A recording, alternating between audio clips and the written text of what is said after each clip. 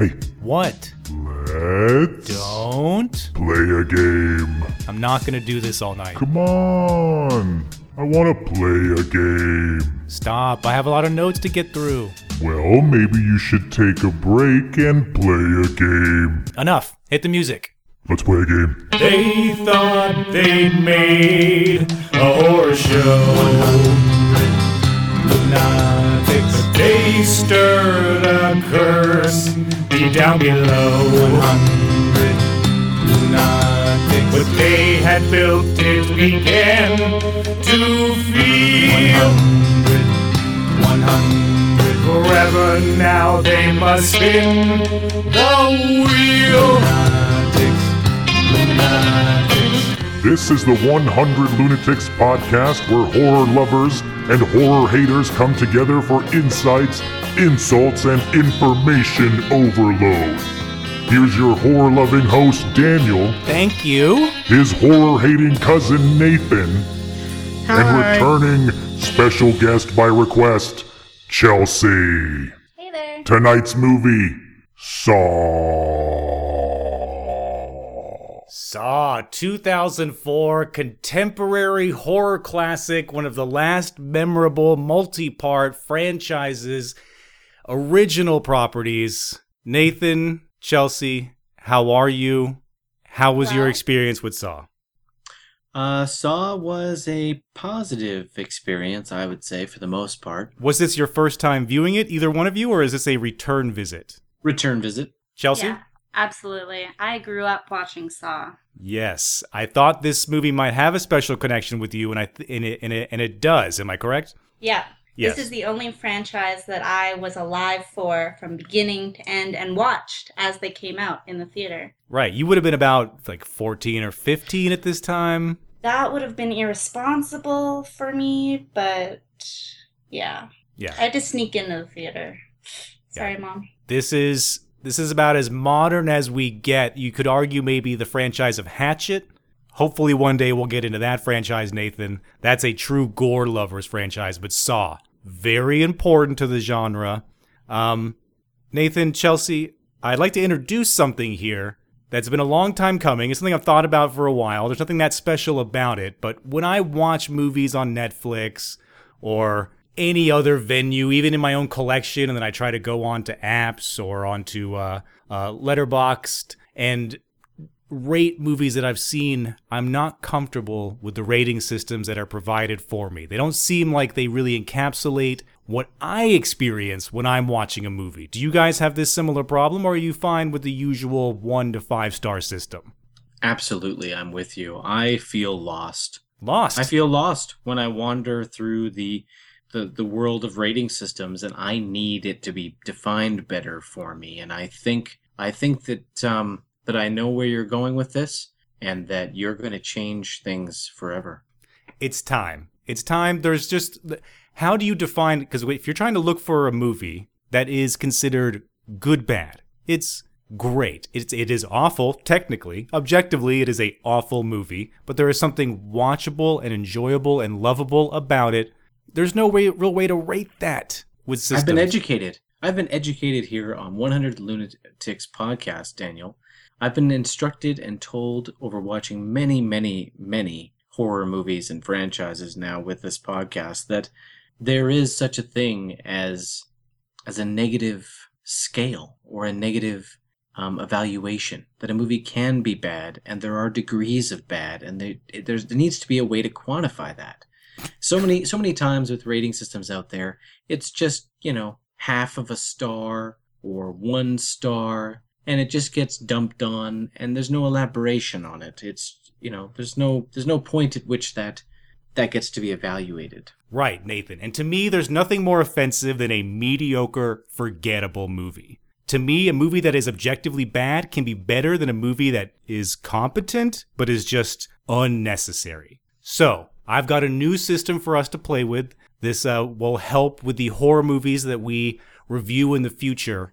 This is a 7-point system. It goes from +3 to -3, and 0 is included. 0 is technically the worst rating a movie can get. That means that it doesn't even need to exist. Do you have any examples of an unmemorable movie? Ooh, unmemorable. something irreforgettable. I don't think. Well, here, let's wait. Let's hear the full scale of what you're presenting to me. I'll try and help out with an example. All right, so there's no need for in between. This, I thought you might like this. Someone who likes to be definitive, to make decisions. I thought you might like that there is no half-star ratings in my system. 3 is great, 2 is good, 1 is barely. You might consider it passable, acceptable, won't kill you, but you probably won't recommend it either. 0 doesn't need to exist. Then negative scale, 1 to 3. Same thing, barely bad, good bad, great bad. Movies can be bad, they can be enjoyable. This system incorporates that. So all you want to do is avoid being that horrible, horrible, pathetic 0. So let's be clear. Great, good, barely, unnecessary, barely bad, good bad, great bad. Do I have it? Exactly. Thank you. Okay. Then I would say a good example would be Taken was good. Taken 2 was barely. And Taken 3 was unnecessary. Wow. Hey, yeah, I wasn't expecting that, but that's a good breakdown. That is exactly right. I mean, you could say Taken 2 was unnecessary as well. So you could go that way. But I'm just trying to provide an example. Right, but if not a 1, then maybe a -1. Was it bad enough to be good in that direction? But I agree with you, Taken 3, unnecessary. We didn't need it. You could do it that way. You could say Taken was good, Taken 2 was unnecessary, and Taken 3 was barely bad. You can see this allows for flexibility. We're not putting this in stone, right? This is a new system. We're willing to be malleable to future conflicts and issues, right, Daniel? Oh, absolutely. This will require some experimentation, Okay. some adaptability, and putting it forth. I'm hoping, guys, did you bring with you your initial rating for Saw? I did. You did, Chelsea. Yep. Is this news to you, or are you prepared to make a decision on the fly? I'm going to go second. Okay. Or third. Or third. Or third. Let's make it third. Okay. Ladies Sounds last, good. as they say. Nathan? Saw receives a 1 rating from me as Ooh, barely. A barely. A barely. Okay. Still in the positive range, so there's some respect to be given. A little bit of respect. I feel that Saw is overrated, and we're going to get into that, I'm sure, in further detail throughout the podcast. Okay, perfect. And the purpose of giving the rating at the beginning and then hopefully at the end as well is that sometimes these walkthroughs can change opinions. Let's see if that happens. Myself, I'm going to start a little bit strong, at least stronger than Nathan. I give Saw 2 stars, good. Chelsea?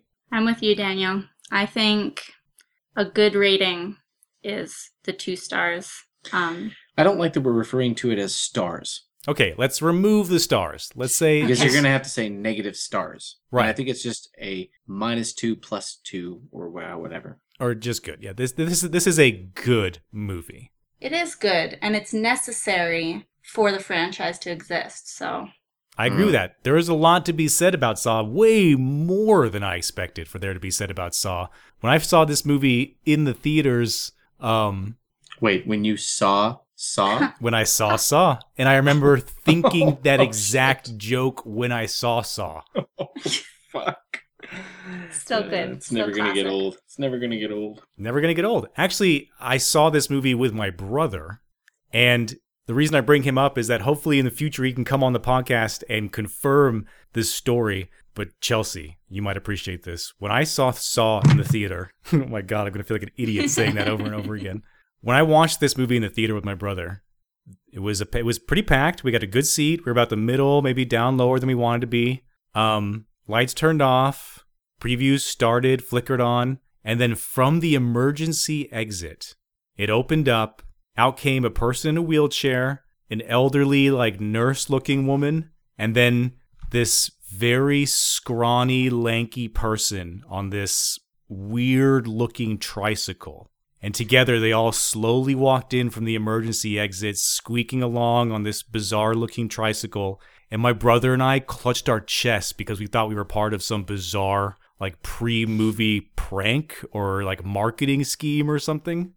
And we waited for 5 minutes for this thing to explode into that. And it really just turned out it just was just a stroke of luck. It was just this poor bastard that had this like medicinal tricycle, just wanted to come and watch a horror movie in the middle of the day.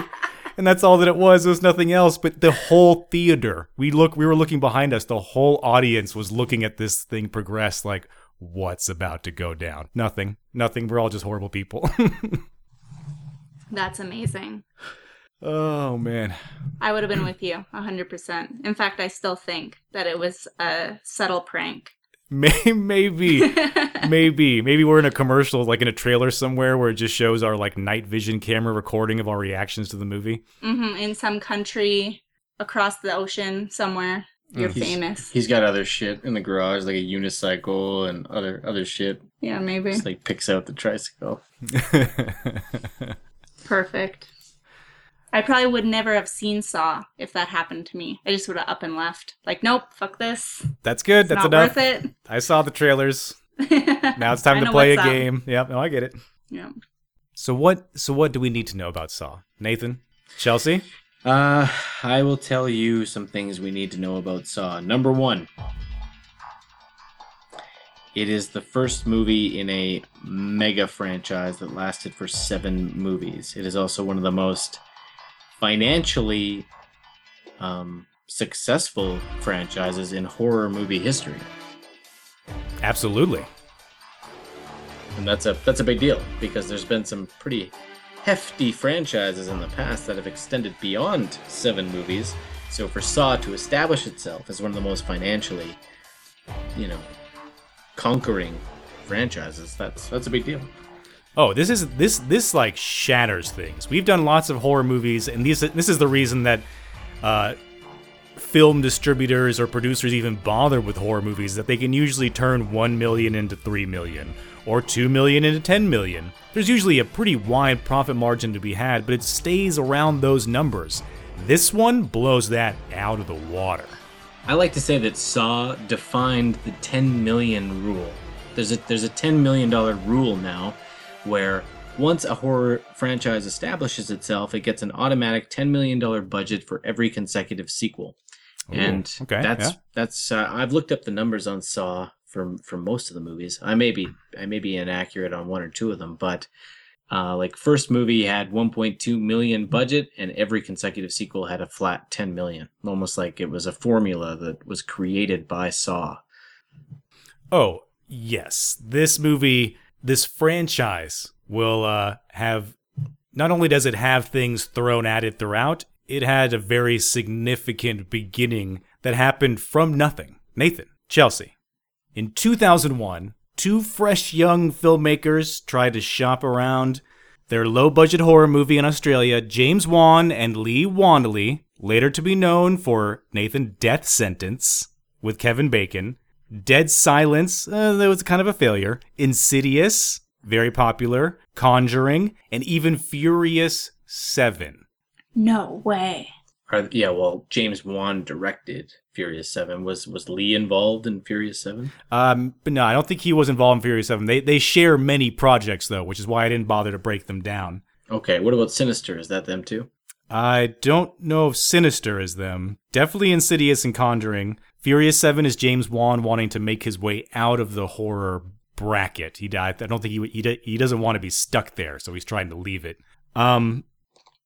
They're looking for funding. They can't get any funding whatsoever. No one in Australia is interested in a movie about 2 dudes chained up in a room, victims of some torture game of a serial killer.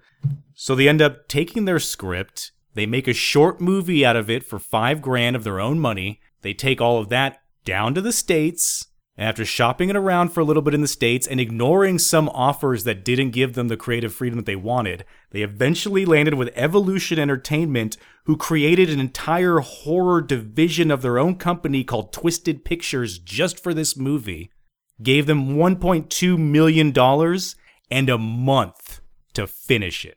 Wow. Yeah, we were looking up some information about Saw before this podcast, and we're shocked to find out that they filmed this motherfucker in 18 days. 18 days. That means that they barely had the chance to take 2 takes of scenes. They had no rehearsal time. Almost everything you see in the final edit of this film is basically a rehearsal take. Yeah, we read that, and we also found out that they initially had intended this movie to be straight to video, which just kind of blows my mind because the only reason why this movie ever saw a theater. I'm not gonna be able to deal with that for this entire podcast. But the only reason why this movie made it to theaters is because it screened so well that, you know, it was a decision made after the fact. So it's almost like the entire Saw franchise exists because the movie was good enough and had a pivotal moment where, you know, some studio exec made a decision that gave it the life that it ended up having. I just find the whole thing fascinating for it to be designed for straight to video and for it to end up becoming a phenomenon. Right. It's a bizarre, good enough scenario. And Nathan, how do you pronounce Princess Bride's Carrie Wesley. What? I pronounce it... Yes, Wesley, but Elwes? Els. I pronounce it Carrie Elwes. Carrie Elwes. Yeah. Yes. Let's call him Wesley. Sure. They get Wesley from Princess Bride, Danny Glover from Lethal Weapon, Shawnee Smith, Tobin Bell to play Jigsaw. They pull all their shit together. You're right, you already mentioned it. 18 days of filming to get everything that they need. Then they took still shots and used creative, raw, aggressive editing techniques to cover up the transitions and blur some of the unseemly parts of the movie. And by forfeiting their payment for this movie and accepting a 25% cut of ownership, they made a $1.2 million movie into a $103 million mega underdog for a almost 9,000% profit. Or Nathan, how about the Rotten Tomatoes scoring on this? There is a perfect mirror. I don't know if you took a look. This is a 48% critics, 84% users. That's a big gap. That is cult classic numbers. Yeah. This is a trend in horror that I don't think, because the tomato meter, if I can do a shout out to our other podcast, the Trailer Park Podcast, I feel like the tomato meter is more in line with Trailer Park Podcast, where you have to choose worried or excited, right? Right. You have to choose one way or another way, and that's what these critics do. So they have to walk out and say whether they had a negative experience or a positive experience. The audience score would suggest that this is good, bordering on great. It is. People are thirsty for a new horror franchise icon, and Jigsaw resonates with the era that it's born in. This is not your mute, masked killer. This is a man who is using moral righteousness to put people in scenarios where he wants them to survive. He's putting everything against them so that they have to pull something from the very core of their being just to live. But he wants them to live. He's not aiming to kill them, just aiming to put them through such a test that it is better to, survive with being maimed than to die and be pathetic. Okay, well, let's be clear right now, okay? Because I don't like this painting Jigsaw as a, patriot of humanity type bullshit, because the man's a fucking crazy person, right? Let's get down to brass tacks. Well, and even I have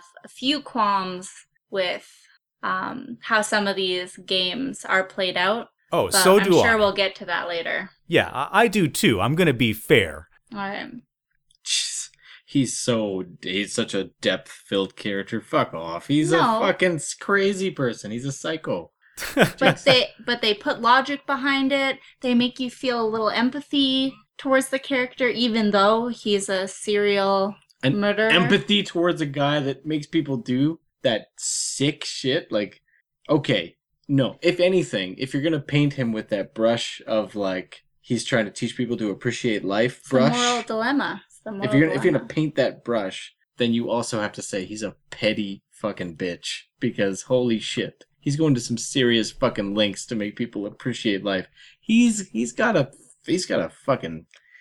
something up his ass about about this shit. Okay, Nathan, we will come across some inconsistencies, but I have to say that as far as horror franchises go, you saw some of the desperate stitching together that Friday the 13th and Nightmare on Elm Street took to make all the sequels come together into some sort of cohesive whole. Saw tries harder than any other horror franchise to stay true to itself.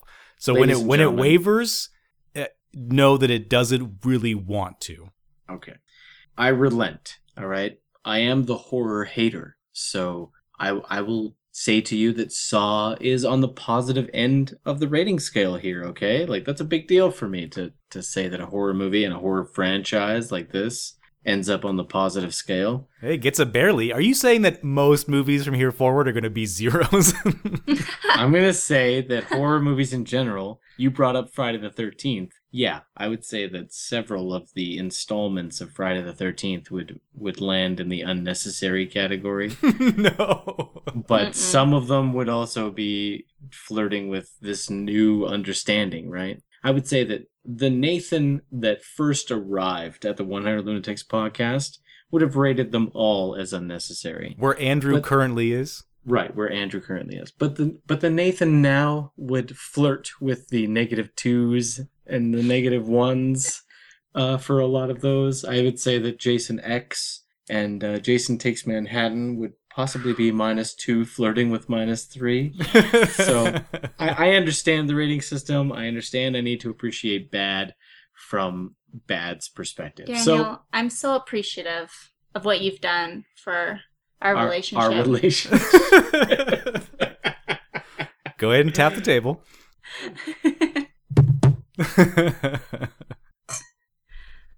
All right, well, with that said, let's go ahead. Let's get into it.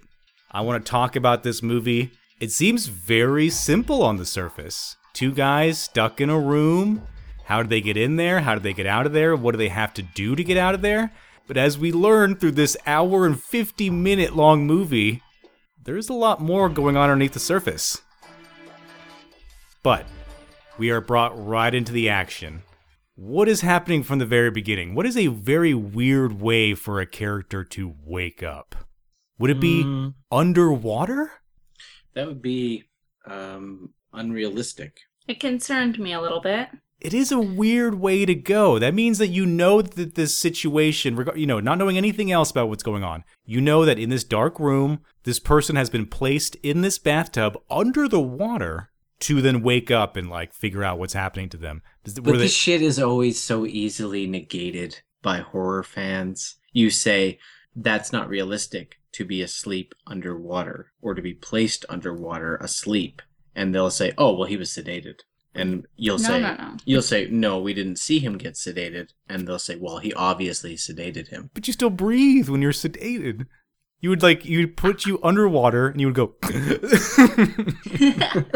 That's true. Yeah, you would unconsciously breathe in the water. That's true. No, I think this is very clever. Why? Because I feel like, oh, wait, no, that doesn't work. What were you thinking? I was thinking that it's a kind of shout out to the end of the movie where you discover, can I spoil it? This should be known information, right? Yeah, this is widely known. Plus, we go through everything in these movies. So, spoil it. We're going there anyway. We're going there anyways. Because Jigsaw is in the room with them in the end, you could surmise that he placed him underwater to get the ball rolling and went and laid down in the middle of the room. Yes, and maybe he was quick about it. And that's about as far of the explanation as you can go. However, Wesley is awake when he wakes up and has already been surveying the area, so... Yes, so we had to have placed him under there for at least a little while. And that brings up a couple of other concerns, which is we see that some glowing important thing goes down the drain when Adam kicks the plug out of the bathtub and the water starts going down. That's what sort of wakes him up in the first place. So we see an important item go down the drain.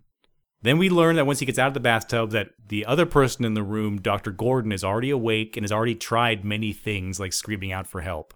Right. Yet, two things. One, when Adam tells him to try turning lights on, there's some lights to turn on instantly. So he didn't try very hard to look around where he was. And two, what if that thing hadn't gone down the drain? What if he'd woken up and been like, "Oh, here's the key." Yeah, this shit not just in Saw, but in all movies where they have a complex devised plan in place by some scheming individual. There's a lot of details that need to go the right way, and to just stand on your high horse and say you planned it out perfectly and executed it. That's who Jigsaw is, right? He makes all these crazy fucking plans and executes them.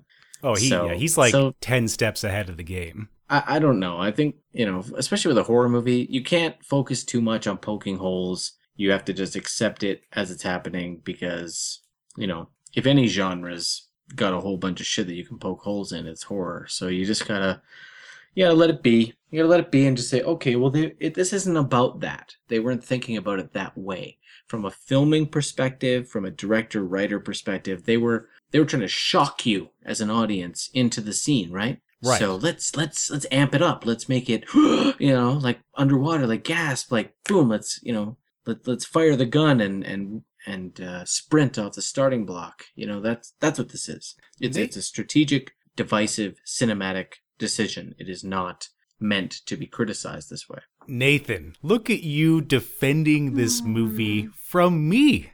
Well, Cheers. I also want to point out, I wish I had cheers. said 2 so that I could drop this to a 1, because I just realized that at a 1 I can't really drop it to a 0. That's right. You cannot drop it. I don't think that you will drop it, because you're right. We shouldn't be investigating too hard. It is a tense way to start everything. He can't breathe. He wakes up. He gets out. Doesn't know where he is. Now, Chelsea, I'm going to come back to you frequently throughout this podcast because you watched this at a young, impressionable age. When you first saw Saw... Yes! Yes! When you first watched this movie... Every time that happens... Oh, it's not a very good cheers. Oh, no! How about this? How does this sound? Sounds Just, like a you can chime. come to me. I've got better ones than that. Every time we do Saw, something's got to happen. When I first saw this in the theater, I remember thinking, I love what they're going for here, and there is some terrible, terrible acting. Yep. Actually, only watching it today did I recognize, trying to be critical of it, did I recognize how terrible some of the transitions were and how questionable the acting was. But when I watched it at the impressionable age of 14, I was all in. I was wincing under my sweater. I was shocked at the twist ending. I didn't question anything. The only thing I did was try and plan as to whether, or I tried to plan out if this ever happened to me. If I ever woke up in a bathtub, I'd be like, okay, look for a key. Well, Can you even do that? I want to say that, and this may be a point that should be made later on in the walkthrough, but the end of this movie, the twist, the sawing off of the leg, like there's some serious fucking shit that goes down at the end of this movie. And that event of cutting off his fucking leg Mm-hmm. and Jigsaw standing up, Epic. those events are so epic that it disseminates across all of the details that happened up to this. Even the most critical of a person was probably, 50 to 60% in. And that moment disseminates across the entire movie and makes you think after the fact that a lot of that lead up is better than it really was. And it's not that good. There are holes. There is weak acting. There are problems with this movie. But the idea and the concept, which exploded into a franchise, that concept and that idea is what disseminated across everything. I agree, though. Is that shocking? No, it's not shocking because I also agree. I think that part of the charm of Saw is that it is raw, that you can tell that there is passion with low budget. You can see it. They had something to say, so when they have to cut corners or use takes that they probably didn't want to, you're okay with it because you agree with the overall message. And with the added factor of having the lead writer also be one of the lead actors, you just have a lot of moments where things seem a little rusty. Ah! Someone help me! Someone help me! He wrote the movie. Right. He wrote the movie, the screenplay. It's got to be harder than anyone else to buy into the lines and deliver them honestly in the moment as a screenwriter. You know what I mean? That's got to be tough. Yes. Especially in like a non-established actor like that. I mean, it's different when you've been a Hollywood movie star for 20 years and you've, lived, breathed, and eaten acting your whole life, and then you go to write a movie. That's different. But he's not unfamiliar. This is his main, writing feature debut, but he's been in random television shows for many years up until this point. Fair enough, but I'm just saying, when you've written the words, you've edited the words, you've read it a dozen million times, these lines are, just old and stale to you. So to breathe life into them is a tough thing to do. You're right. Let's give them some leeway. So let's set up the room here. What do we have? We have two men chained to a wall. They've turned the lights on now. Dr. Gordon and Adam have met each other. There is a dead man laying stomach down in the middle of the room with a gun in one hand and a tape recorder in the other. What do they do? All they have is their clothing and then the chained plug from the bathtub, which Adam eventually has to use to hook in the tape recorder, because in each of their pockets they have found an envelope, Adam just with a tape that says "Play Me," and Dr. Gordon with a tape, a key, and a... Bullet. Thank you. You're welcome. Which already tells us that there's something more to be expected from Dr. Gordon. Mm-hmm. But once they play the tape, Adam is proven to be what? Just some apathetic voyeur dude. But what was interesting to me when they played Dr. Gordon's tape is that if you were sitting there in front of your computer, your Jigsaw, imagine your Jigsaw for a second, you're putting together these tapes that you're going to put in this trap, do you include the part where you sound weak? You shoot yourself.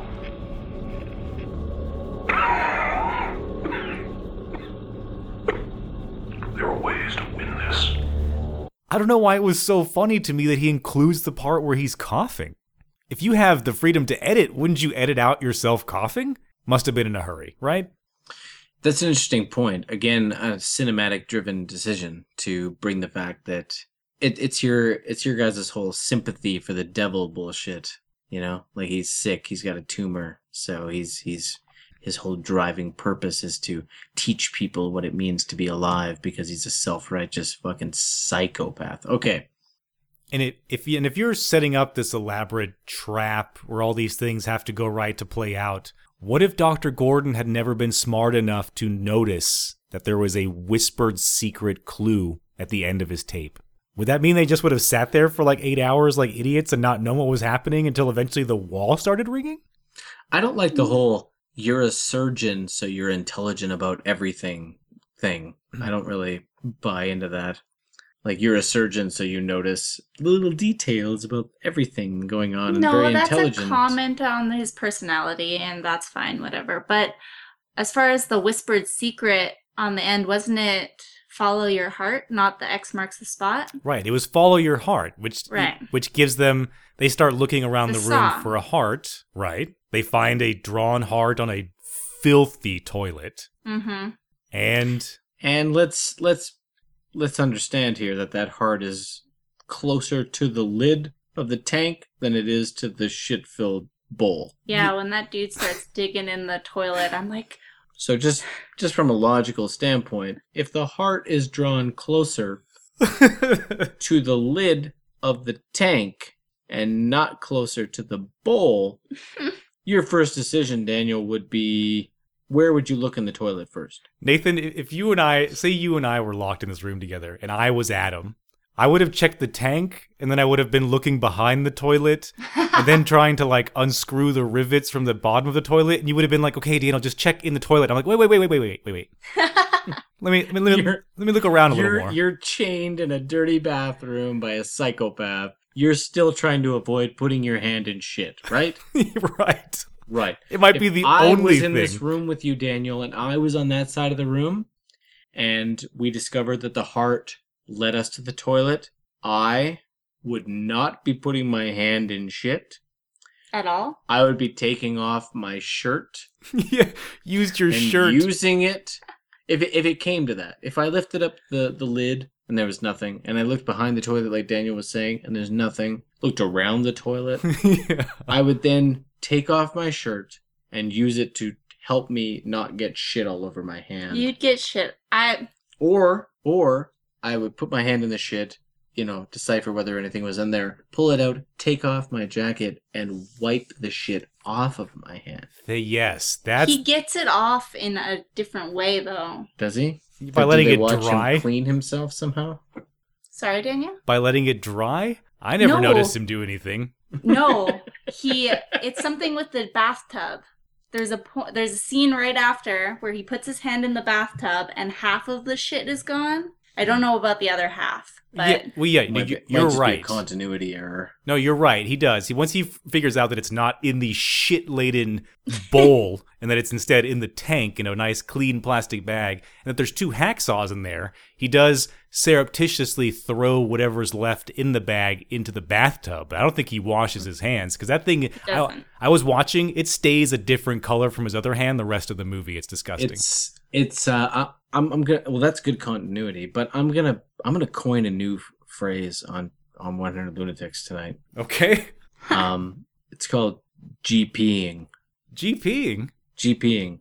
It stands for gratuitous padding. Gratuitous padding. That's what it is. For the heart to be closer to the lid and for the character to decide, dum-de-dum, plunge your hand into the No. shit bowl. That's gratuitous padding. they address That is, it. No, it's GPing. It's what it is it's to gross the audience out. It's to add to the gratuitous nonsense that horror movies subscribe to. It is gratuitous padding. He GP'd the toilet bowl. You're half right. It's a marker. It's a levity marker. They've had enough tension. They have to lighten it up a little bit so that they can rebuild again. Is the heart drawn in shit?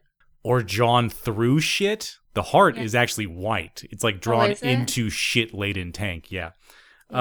Shit laden tank. Who drew it? Jigsaw is a filthy motherfucker. Look at him. Look at him on the floor. He's got no limits. Yeah. You have to He's- assume it was Jigsaw. Yeah. He's a driven purpose man. Or maybe he taped somebody. Maybe he. This is a game. That was their test. This is a game. If you go into this bathroom and stick your hand in this shit and draw a heart with it, and you, You get to succeed, live. you get to live. This Or is the game. it could just been him, just like through shit you will know love.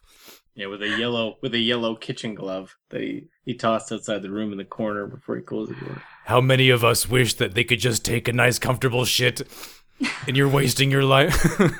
It's his shit, and then he made somebody do it. Oh, that'd be perfect. I bet that's what it is. There it is. He's giggling on the ground, hoping they don't see him breathe. He's like, Yeah, he's got ass cancer too. It's all like bloody stool.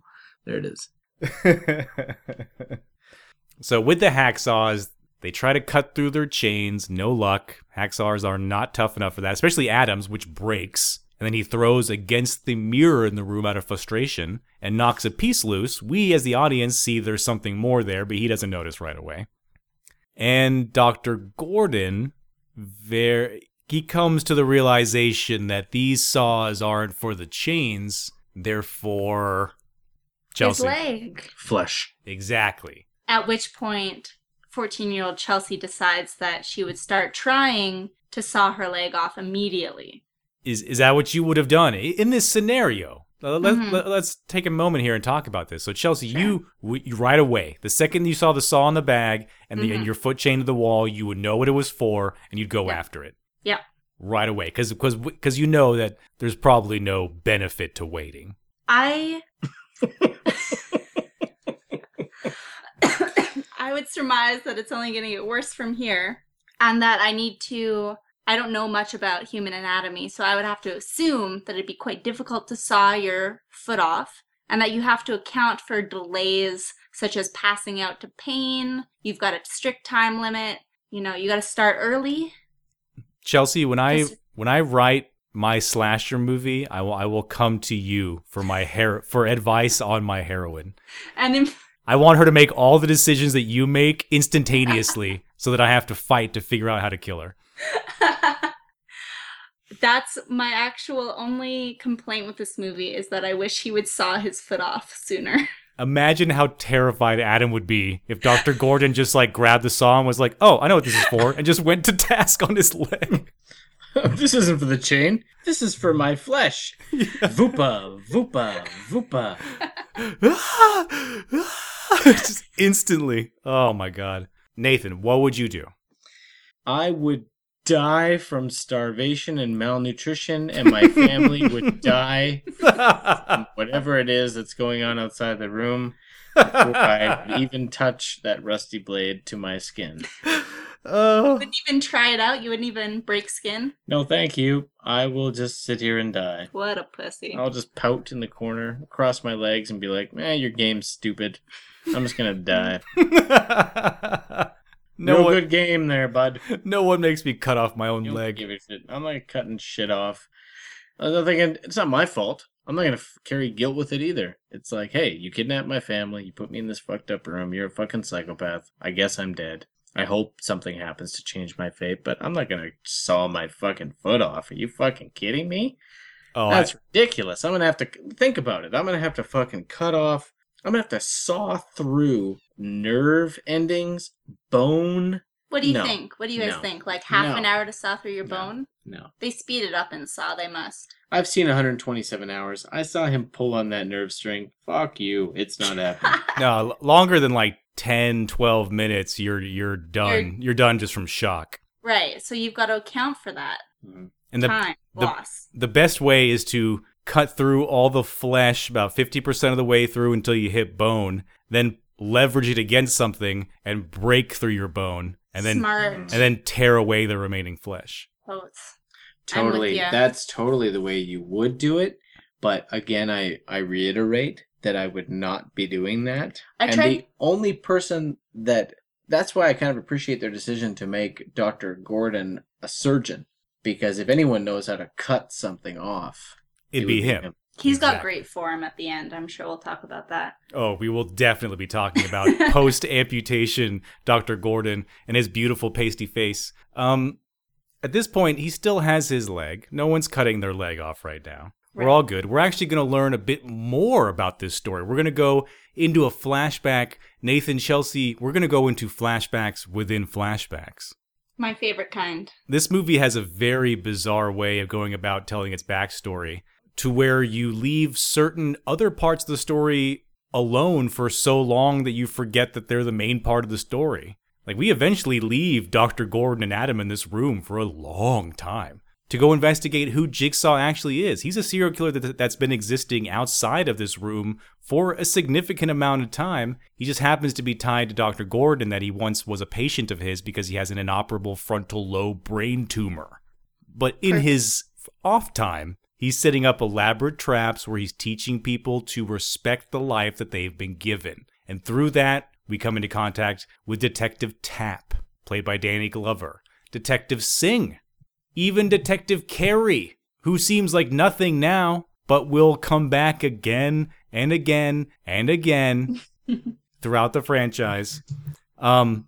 We get to see some of the previous Jigsaw victims. And Chelsea, here's where I think you and I might come to terms on something. I remember you saying that you had some issues with the fairness of Jigsaw's traps. Yeah. Yeah, I have some issue too. I'm with him in the whole let's get people to respect themselves or, be grateful for their life or whatever. But it seems like some people get off without having to do much and others have no chance at all. Right. And I think the example from this movie is the heroine that survives, the drug addict. Are we there yet? Yes, we're there. Yeah, go for it. Where she has to cut into a victim's stomach who has no chance of surviving. He was just selected to pretty much either live or die by her hand. Right. Yeah, we have the character Amanda, who has the part I remember most from watching the trailers, the reverse bear trap helmet thing, which is horrifying. I think the visual of that trap alone and what it does when it activates, I think that is what instantly gave Saw this torture porn legacy, which I think from watching this first Saw movie, I don't think that it's justified. It's very tame compared to the torture porn legacy that this franchise has. Yeah, it definitely eases me into it, which, kind of fostered my love for the Saw franchise. Yeah, this is a simple tale, just like the origins of most franchises. Friday the 13th, we don't even have Jason. It's his mother running around. Nightmare on Elm Street, all he's trying to do is get into contact with one particular girl and everyone else is getting in the way. Simple stories start these intense, long legacies and franchises. And Saw is no different.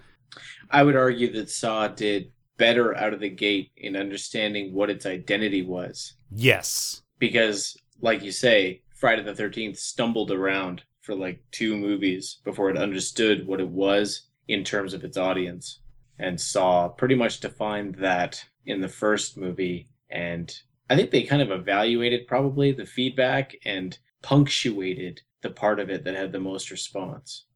Absolutely. Yeah. If there is ever a horror franchise that listened to its criticisms, I would say it was this one for sure.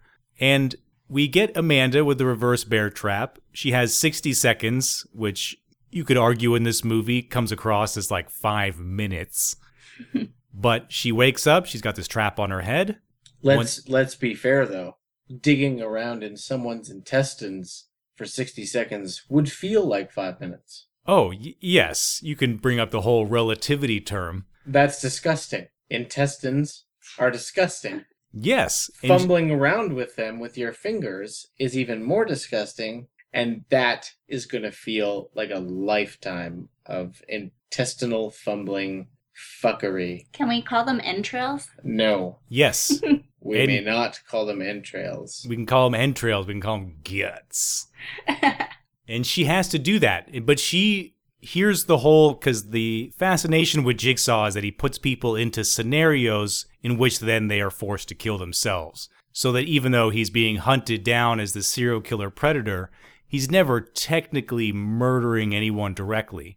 And so with her, she wakes up with the reverse bear trap helmet on. The video comes on, which will become a very strong staple of the series moving forth. This doll on a tricycle telling the person what they need to know and about the game they're about to play. And she has to get this helmet off or else her skull will explode. And when she stands up, it triggers a release wire that activates a 60-second timer, and she has to get this key out of her dead cellmate's guts. But her cellmate isn't dead. Ew. He's alive. Would you guys kill him like she did? I don't know that you have much choice at that moment, Daniel, really. I mean, that's what makes it great. That's what makes it almost a would you rather situation. It's like she was given the terms, right? And then she panicked, stood up, initiated the timer. That's got to be a son of a bitch. She lost like a good 5 seconds just realizing what had just happened. Like, oh fuck, if I hadn't stood up, I wouldn't have started the timer.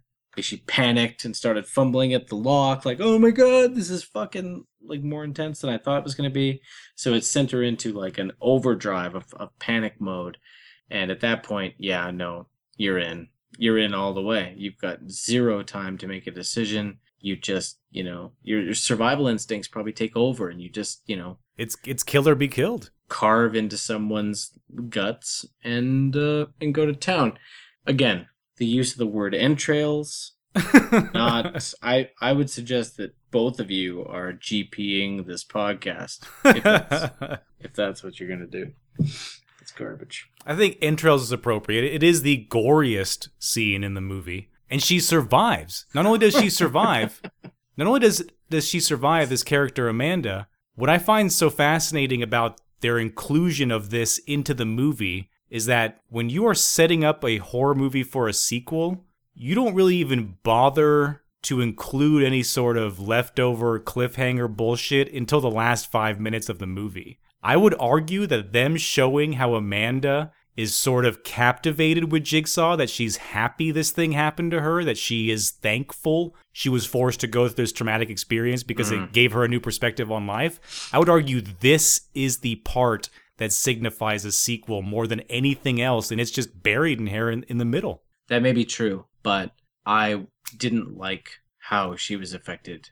I didn't like that scene. You didn't like that at all? You didn't like her being on board? It's there to give validity to his purpose in terms of making people value their lives. First of all, she was miscast. She doesn't look like a drug addict. She looks way too hot and beautiful to be a drug addict. So that's totally I don't buy it at all. When she was in the game, Yeah. she looked like a drug addict. She had way too much makeup on. It was running down her face. She was just kind of hoary. They could have gone. I mean, especially with a movie this low budget. Well, let's talk about the other two victims in this flashback scene as we're learning more about Jigsaw. There is also the man who gets caught in the razor wire. Remember him? Mm-hmm. Fatty. Yeah, Fatty. He wanted to kill himself. I guess Jigsaw was just randomly surveying some suicidal fat guy, catches him trying to kill himself, but doesn't put his whole heart into it. It's just sort of an attention call out. So then he puts him in this dungeon scenario where he has to crawl his way through razor wire to escape this tomb before it closes. Or if he really wants to kill himself, just sit there and die. I think we know from Nathan's earlier answer that he would just sit there and die. Chelsea? This one offends me because someone who is trying to teach someone to love life doesn't put somebody who's suicidal in this situation. That's I like this one. Shit. I like this one because it is harsh. It's like, if you want to die, then just fucking do it. Just do it. Don't take a bunch of pills. Just fucking kill yourself. I'm actually on board with this one. I have more issue with the next one. Do you remember what the next one is? I can hear you guys whispering. Fire. Yes. Oh, yeah. It is the man trapped in a room. There is a safe that holds the key to the locked door, I guess. But on the wall is just random scribblings of numbers, and then on the floor is broken glass. He's covered in flammable jelly, and he has to use a shaky candle to go across the room and figure out from these random numbers what the key to the safe is? Yeah. There's no way you're getting out of that one. I'm sorry. Yeah, that's the one I have issue with. There's no fair way out of that. You just try shit until it works. There's no like, oh, if I focus on my weakness in life, I can figure this out. Yeah, Big Brother would have given you more clues. No shit. How to figure out which numbers mean something. There was no basis for which number had, there was no calculation. There was just random. It was a roll of the dice. Well, and another thing that Nathan and I read on the internet was that all of these flashbacks were based on dreams that they had when they were children. Ah. And I'm sorry. That's why it took James Wan 15 years to decide to do it. Furious 7. What fucking child dreams that they're covered in flammable jelly on glass trying to decipher code? I'm sure that there's room for elaboration. I was arguing to Chelsea that the reason why they're having these nightmares is because they're entertaining all of these thoughts while they're conscious. They're just twisted little fucks as children thinking up this fucking wild shit. And then when they go to sleep, it haunts them in their dreams. I think Danny Glover said it best. You are, in fact, a drug addict. Yes. That was a shitty written scene. He's got this hard on. He just decides that, Gordon's responsible. And he's like sitting there just like baiting and taunting this poor woman while he's staring over at him. This character is just written terribly. And he's gross. Would you trust Danny Glover to interrogate you about like a potential rape situation? What happened after you took it off? Yeah, there's something wrong with the way he delivers everything in this movie. And Nathan, he did get discharged from the police service, so they made the correct decision with his termination. Oh, he did. While we're stuck in this flashbacks within flashbacks scenario, we learn that Dr. Gordon is actually the main suspect in all of this. Is there any basis for that? Yes. At one of the crime scenes, they find a hole in the wall, so they know that someone was watching. They go investigate the other side of the wall. They find one of Dr. Gordon's, office flashlight pens. So they assume that he's there watching all these things play out. So that's why Detective Tapp, Danny Glover, becomes obsessed with Dr. Gordon and won't leave him alone and just assumes that he's done everything, including brainwash this character Amanda, torture these men in razor wire, in flammable situations that they could have avoided by just not touching a candle. Mm-hmm.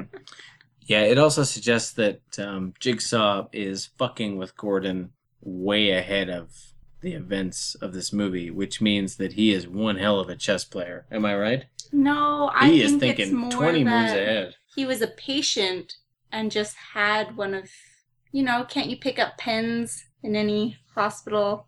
You You're can. saying it's random that he just picked up a light pen because he was his patient? Yeah, No, they don't imply that. They imply that Jigsaw was, that he planted it there. always divisive. He's always got a reason. He sits there, he's got a tumor, he's evaluating the doctor, and he's like, you're immoral and cheating on your wife, so I'm going to teach you a lesson because I am Jigsaw. and I have a high moral standard. I have to say that the idea of Jigsaw is way cooler than the actual Jigsaw ends up being.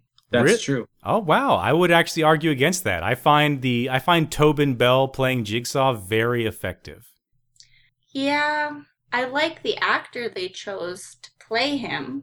You mean the albino from The Firm? Yes, that's exactly right. Dun, dun, dun, dun, dun, dun, dun, dun, dun, dun, dun, Can we dun, address the puppet issue? The puppet. Yeah. The icon of Saw? The papier-mâché puppet. Oh yeah, the spirally cheeked thing. Yeah, The Muppet, yeah. Is he creepy or just a Muppet? a little of both. I think. He's a creepy Muppet? I think at first he comes across as creepy. When this first came out, people were very scared of that thing. There was lots of like YouTube videos of boyfriends pranking their girlfriends with that very doll. Okay. Another thing I want to talk about is has the scene happened yet where Danny Glover and his partner come and interrogate the doctor? Yes, Nathan, we are exactly right there. I want to talk about Detective Stephen Singh. Do you want to talk about their detective behavior? Their professional repertoire? I want to talk about Detective Stephen Singh's horrible posture. The Asian partner of Danny Glover's detective. Sulu, got it. Not Sulu. No, poor man Sulu. This is not Sulu. Detective the Singh. actor that played Stephen Singh is not the same guy that played Sulu in Star Trek. Not even close. Not even close. When they come in and sit down in Dr. Gordon's office, in Wesley's office. Thank you. Okay. He like comes in and slouches in that chair to the point where he like looks like a small child who's just like got his shoulders scrunched up by his head. He just like You're right. yeah. Sulu would never sit that way. he comes across like he's supposed to be all laid back and we've got you cornered kind of thing. But it doesn't come across that way. It comes across like, sit the fuck up in that chair, you lazy fucking son of a bitch. No, he's trying to be like aloof, tough guy. He's like shaking his leg. He's smacking on gum. No, doesn't come across that way. It comes across as poor posture. Detective Tapp is doing the same thing. He's got like one leg up on his like chest of drawers, looking like interrogating one of his wall certificates of education and scoffing at it. No, Tapp's too old for this shit. He needs Martin Riggs. He does, but they're it's very cliche. But I think that's part of what makes this raw aspect of Saw charming, is because you can almost open mouth whisper what each character is going to say as they say it. Something skeevy's going on. We're going to need you to come downtown. You can come with us. We can do this the easy way or the hard way. You know what's happening here. And it happens. They bring him downtown. And for some weird reason, they show him the statement that Amanda gives. Like, they want him to stay there. They want him to see that. Is that because they're trying to gauge his reaction to see if he's actually the killer? Or they want his medical opinion on whether or not she's brainwashed? Doesn't matter. They're shitty detectives. It becomes very clear how shitty they are very soon. Let's fast forward to them getting what's coming to them. Detective Stephen Singh and his shitty posture is about to get fucking nailed by a shotgun. Pretty quick. Whoa, not that quick. Pretty quick. Pretty quick, yeah. There's a very confusing part of this movie right here where we're stuck between this flashback within flashback worlds. We don't know if we're in present or in the past. Because as it turns out, Detective Tapp ends up becoming this husk of a detective who's obsessed with Dr. Gordon. But between that time, we learn what made him that way, which is that while Detective Singh wants to go out and have a few beers, Detective Tapp is stuck watching this video that they confiscated from Amanda's abduction or rescue, which is that it gives little clues about where this Jigsaw character is filming these tapes at. They recognize some graffiti on the wall. They recognize a fire alarm going off, which narrows them down to a certain part of this very specific warehouse. And they go out there without warrants to just fuck with this guy. They're just out there to see what's going on. And when they get out there, there's shit that's covered up in like red velvet blankets. And They're going rogue. They're going rogue. They're going rogue. They miss details. They're not that good at detectives. No one's even talking about the guy that she killed. I mean, I know that she had to make a quick decision in 60 seconds and dig through his intestines and everything to get a key to save her own life. No but shit. She fucking killed the guy. She did. She killed a guy. What the fuck? This fucking murder went down, and it's just like, oh, victim. Victim/murderer. Like both good cop and bad cop just shrugged their shoulders and went, do what you had to do. Yeah, this guy, I don't like this guy. I think they're just, they just got to stick up their ass about the doctor and they don't like him. Something rubs them wrong the way about him. Just fuck this guy. Right, but this is all this like extravagant scenario. This is like a really big plot point in the movie that takes place, but the tone that brought us here doesn't make me feel like it's important. I don't think it was until the second or third time that I watched this movie that I realized, oh, this is a main pivotal part of the movie, which is that here's the reason why Danny Glover is whispering in future scenes, is because while they are here to investigate what's happening, they find a pig mask and some fucked up torture traps by this guy. They pull the velvet blanket off of a man currently being tortured in a fucked up Jigsaw device. Mm-hmm. No, just wait. Just wait. I know. Would you be able to? Would you be able to? No. What's the purpose of that? I don't even understand. It's because he wants to catch whoever is doing this shit off guard. He wants to make it seem like everything's normal. So they come in, they're just doing their normal routine, and then they can come out and arrest them while they're caught off guard. But even waiting to do all that doesn't work out the way they wanted to, and everything fucks up anyways. They try to capture Jigsaw. Jigsaw just sits there and waits while he makes some like ridiculously poetic soliloquy about why he's important. He ends up cutting Danny Glover's throat. Mm-hmm. Or trachea. It's not fatal. And while he's sitting there bleeding out of his throat, Detective Singh runs down the hallway to try and capture him, ends up getting blown to death by this weird shotgun contraption, and we're done. Now we fast forward to Detective Tapp. He's been let go from the force, and now he just sits in some fucked up dark apartment with cutouts from the newspaper all over the walls and whispers to himself and illegally surveils Dr. Gordon's home. That whole thing felt off to me. Yeah?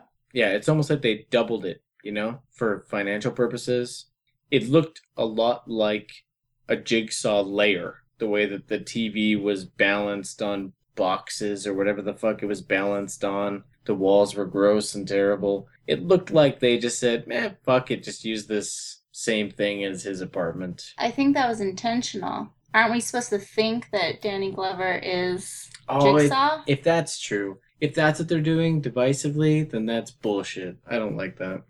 It is. It's hard to go back to this movie when you know what the end twist of it is. It's hard to go back and look at it and think, what were they trying to make me think was the killer? Mm-hmm. Because they do try to think a few people. Right. They throw a couple of red herrings out there.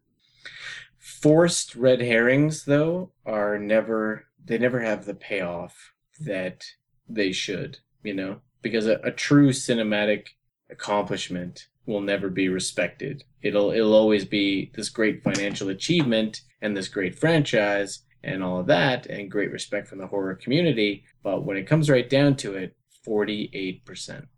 Critics. Hey, whatever. It's there. It's a part of the conversation. You can just say critics and toss it to the side, or you can say, yeah, if some of these things had been done differently, maybe this is a 60 or a 70 and not a 48, and does that impact things? I think it does. I think it is a part of the conversation. Hey, I think what's part of the conversation is that this 48%, 84% discrepancy on Rotten Tomatoes could create a good argument for like a 2030 remake of Saw. Please, I I don't think- pray. I don't think it's a remake. I think it's a reboot at this point. You don't remake Saw, you reboot it. That's fair enough, too. Reboot. But here's another charming moment with Detective Tapp. Another one of these scenes that I can see where they wanted to do 10 takes but could only do 2 and had to take the second one. Danny Glover, just crazy Danny Glover. What are you doing there? Waiting for the doctor. I'm waiting for the doctor, too. I'm waiting for the doctor, too. I love that. It's so cheap. It's so cheesy. He's just sitting there looking at shit on his walls and lamenting about the past and whispering to himself. That is like cheap, textbook, crazy old cop shit. I love that stuff. And we cut right back to the two of them sitting in the room. Dr. Gordon takes out his wallet to share how lovely his family is with Adam. And gives him instruction on which photographs to look at, and that there's a photograph of his wife underneath the child photo. Which I think is very natural. Yeah, child comes first, woman comes second. Right, exactly. Lower. No, I think the conversation... Once she gives birth, down a rung. Down a rung. Down a rung on the ladder of importance. Yep. It's quite obvious that he doesn't care about his wife or his child, really. Well, he's sleeping around. He's banging prostitutes and shit. And nor is that the point I'm trying to make, although you're very funny and manly. Actually, what I'm trying to say is that Adam and Wesley have a pretty natural conversation that leads him to find the clue that he doesn't share with Wesley. What's his actual name? In the movie, his name is Dr. Gordon. Does he have a first name? Lawrence. Larry. Okay. Good old Larry Gordon. Lawrence! I'll try it out. We'll see how it feels. He instructs Adam to take his wallet to look at a photo that he loves, especially compared to the rest, from underneath his daughter's photo. But when Adam does this, it's actually a photo that's been placed there by Jigsaw that has a secret message on it. It's a hostage photo. His wife and child are being held hostage, and the message on the back gives some sort of vague clue about being able to see in the dark. Mm-hmm. And for some reason, Adam chooses to hide this. Yeah, he wants to see what the X leads Dr. Gordon to, or how that impacts his fate. Well, not. Also, Go ahead. sorry. Oh, I was just going to say that Adam does not seem nearly concerned enough that Wesley's sole task is to murder him. Although I would like to chalk this holding back the photo to him trying to preserve self-preservation. Yep. Good point. Yes, we have forgotten it. That they are so casual around each other. We've forgotten that, yes, the task of Dr. Gordon is to kill Adam by 6 o'clock. Mm-hmm. Does anyone else feel like all these bathroom scenes leading up to the real, money shot intensity of the whole thing, that all this bathroom back and forth, I can easily picture this like kind of done mediocre from a theatrical perspective. Like I picture myself in a live theater watching two guys on stage. Saw the musical. In a bathroom set going back and forth, and it just feels like it's got that disconnect. Like there's not really authenticity to the dialogue, and this movie hinges so much on the events that occur in the last quarter or the last third that it's just, I don't know, something about it feels like I'm watching it from an audience chair in a theater. You are very on target right now. Yes, there is an aspect of Saw that seems like it's a play. Yeah, a play. Yeah, exactly. No, absolutely. Should have said play. Should have said the word play. Jesus Christ. Now, would you guys, let's take a break for a second. Would you guys, I have a little montage that I've created of Cary Elwes. Wesley. I've created Dr. a montage. Lawrence Gordon. Yes, of some of his beautiful overacting and underacting. Would you like to hear it in its purity, alone, just him? Or would you like to hear it as a mock trailer that sounds shockingly like an acceptable trailer? The latter. The latter, Chelsea. Nathan? Let's go ladder. All right, let's go latter.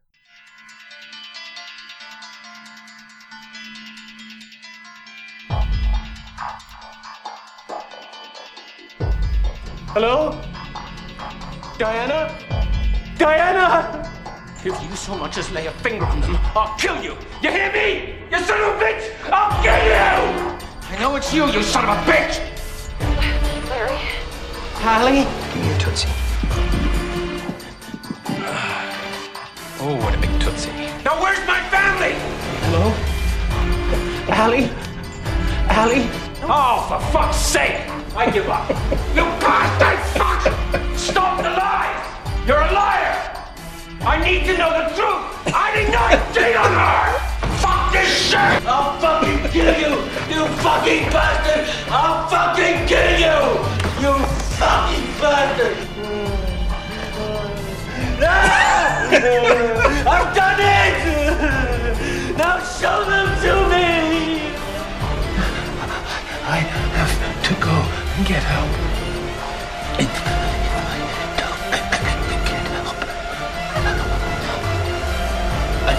going to My family needs me!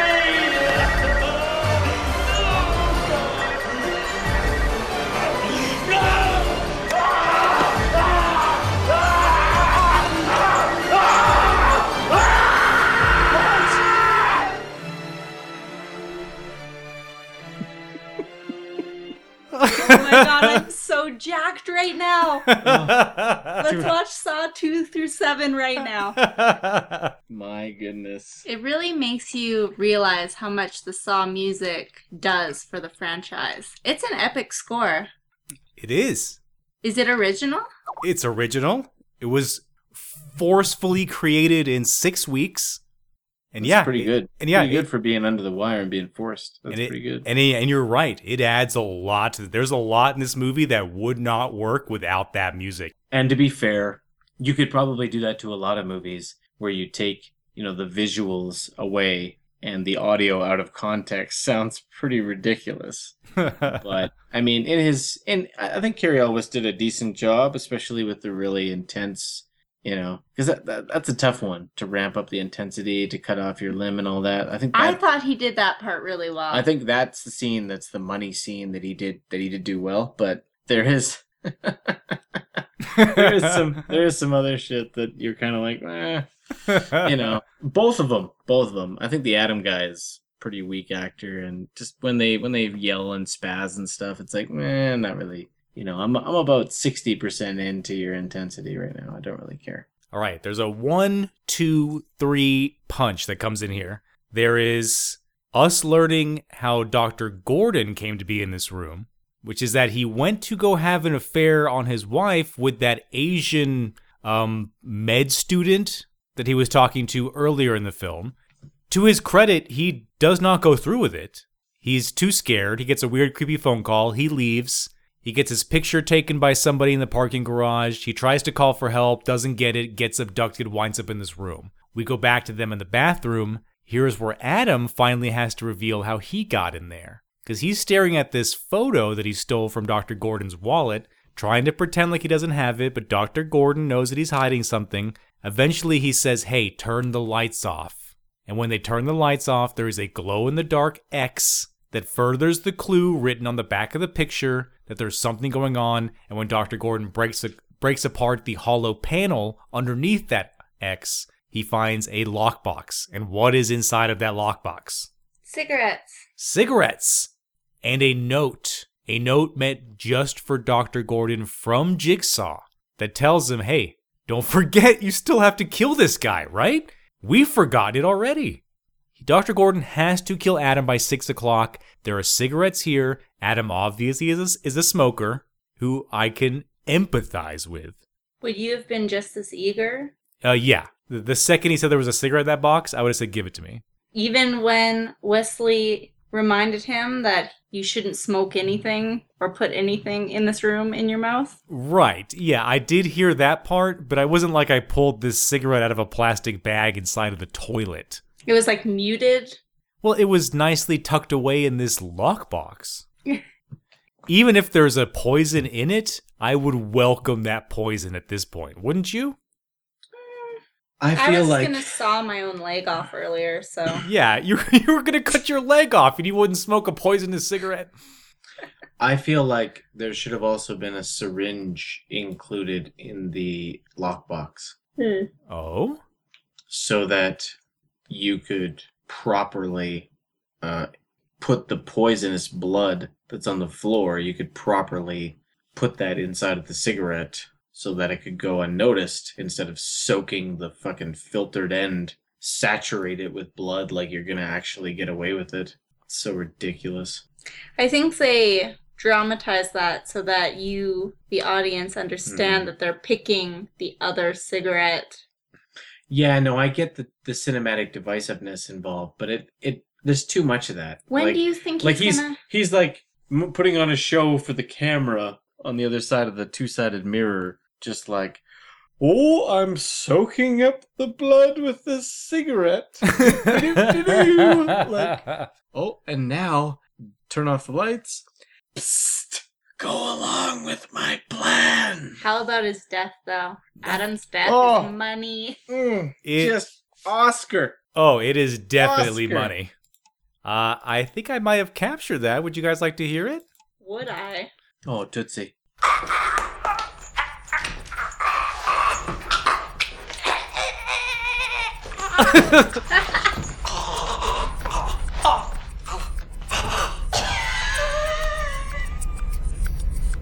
Oh, just like a cartoon. Death rattle. But in this scenario, we're talking about, would you do this or would you do that? I would have just dipped the cigarette in the poisonous blood and not told Adam a goddamn thing and just thrown him the cigarette.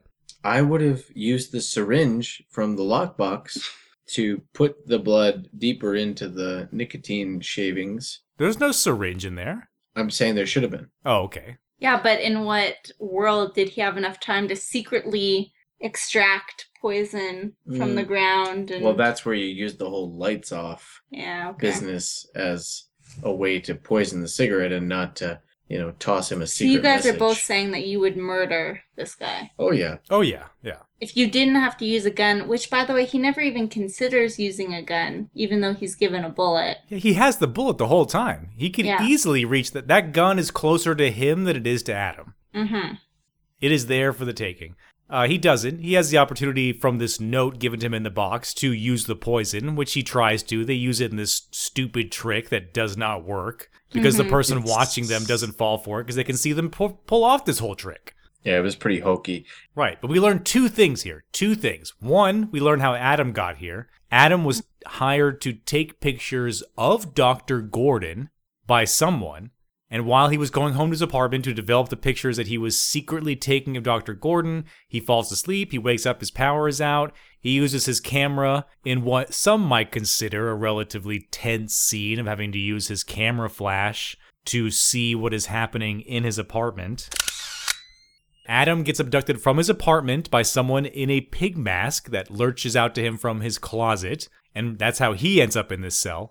And two, we learn that the person watching them, who was watching them under surveillance, we learn that there is more than just Jigsaw involved in this scheme. There is someone else involved. It is not Jigsaw watching them on the camera. It is someone else, and that person is Zepp.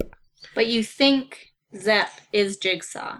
You're supposed to think it, and then when he pulls the tape recorder out of his pocket, shock, panic. What the fuck? first time through, you have to remember you don't know that Jigsaw's lying on the floor. So Good. You're being tossed around like a pinball between Danny Glover being the killer and the Zepp guy being the killer, and you're not really. Oh, you're right. Yeah, you're right. Yeah, you're very right. Yeah, I am being post-watch bias. It's a much different experience rewatching the movie because you know he's on the floor. And Jigsaw's a legacy. Even years later, because I haven't seen Saw for years, and even years later, I remember that he's on the floor. I remember that part. I don't remember anything else, but I remember that part. So it affects your rewatch. Do you remember what else is inside of that box that is very, very important to the rest of this movie? The syringe. Not the syringe. There is no syringe in this box, but there is a cell phone. Right. That's right. Mysteriously cannot make outgoing calls, but can take incoming calls, which is where we find out that Dr. Gordon's wife and daughter are being held captive by someone. I'm actually scared now to say by who, in case I don't know who I'm supposed to know and who I'm supposed to not know. I think that's the last twist. Right. And they're having their own debacle. Nathan, do you recognize the wife as a person, main character in Parenthood? Christina Braverman. Yes. Does anyone ask the question, where is Jigsaw getting all this money? Do they ever explain how he has the funds and resources to just wander around and fuck with people? Or that he went from like house husband to metalsmith or engineer or anything, really. He is making elaborate traps in his spare time. In a grungy, filthy warehouse. So it's not like he's rich. I wouldn't. So you're saying he's finding abandoned properties and just, he's a bit more creative than the average Joe. Tyler Durden style. Yeah, and let's not forget, he knows how long he has to live, so he is, reckless. He's spending... Highly motivated. Exactly. I'm fully behind it. I don't know why I keep questioning his character. I don't know. The whole cell phone thing. Just outgoing calls. No, incoming calls. Yes, that's not a feature. No, it's not a thing, but if we're going to overlook things in the beginning of this movie, might as well overlook that. And here's where the benefit of Danny Glover, who is this obsessed ex-detective, got his trachea cut open, now has a scar person. He's just sitting here watching Dr. Gordon's apartment at all times of the day, I guess. So because he's crazy, we have the benefit of him knowing that there is someone else inside of Dr. Gordon's apartment holding his wife and child hostage. Mm-hmm. I really love that scene where Adam is freaking out and can't remember anything about the guy, can't remember anything, is panicked, and then all of a sudden he describes Danny Glover perfectly down to the scar on his neck. Yeah. Yeah, I don't know what he looks like. I don't know. He's a big black guy with a scar on his neck. Oh, Detective Tap. So in the mix of all of this shit, we have Dr. Gordon's wife and child trying to escape from their bindings because they're being held by this character who was also watching Dr. Gordon and Adam in this elaborate bathroom scenario. We see the digital clock, it reaches 6 o'clock. Adam and Dr. Gordon realize in the bathroom that it's 6 o'clock, which means now it's time for Dr. Gordon's wife and child to die. That's the only acceptable conclusion. That's been the consequence of this entire movie up until now. So the person watching them does that, gets a gun, goes to kill them. Doesn't know in the meantime that they've been working themselves out of their bindings and that a fight is going to ensue mid-call on the cell phone to Dr. Gordon. Allie? Allie? Hello? Hello? Diana? Diana! Oh, it's so brutal. And because it's slightly overacted or majorly overacted, it's hilarious. Because his eyes change. In the scene, his eyes become wider and turn into this puppy dog, wounded, just desperate. Allie? He does. And he does it mid. He will break character to cut back into that overly sincere dad character. Mm-hmm. He'll be threatening Jigsaw and then immediately go wide-eyed and glossy and go, Allie? Diana? Mm-hmm. Yeah, wasn't thinking about them when he was paying for pussy. Huh? Getting that med student pussy. And he does one of the biggest movie tropes ever, which to this day, I didn't understand it as a kid and I still don't understand it. Who drags their fingers across the face of the photo of someone they love? Who does that? Every day. I do that every day, Daniel. Do you pick up a frame photo of Nathan and drag your 2 fingers across the frame while you weep? It's Edward Norton, but close. Edward Norton. I feel like you have another one in there too. I do that to Chelsea's face in real life.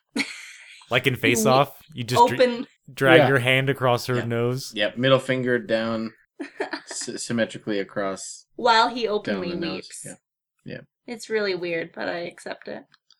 So Detective Tapp, he's across his apartment. He hears gunshots going off, which are the gunshots that are happening because of the struggle between Dr. Gordon's wife, who is now unbound herself and is attacking Zepp. He goes over to join in the struggle. The phone is still on this entire time, so Dr. Gordon can hear everything, screams and gunshots. He assumes everyone is dead or dying painfully. He just starts to lose it. Oh, big time. Perfect.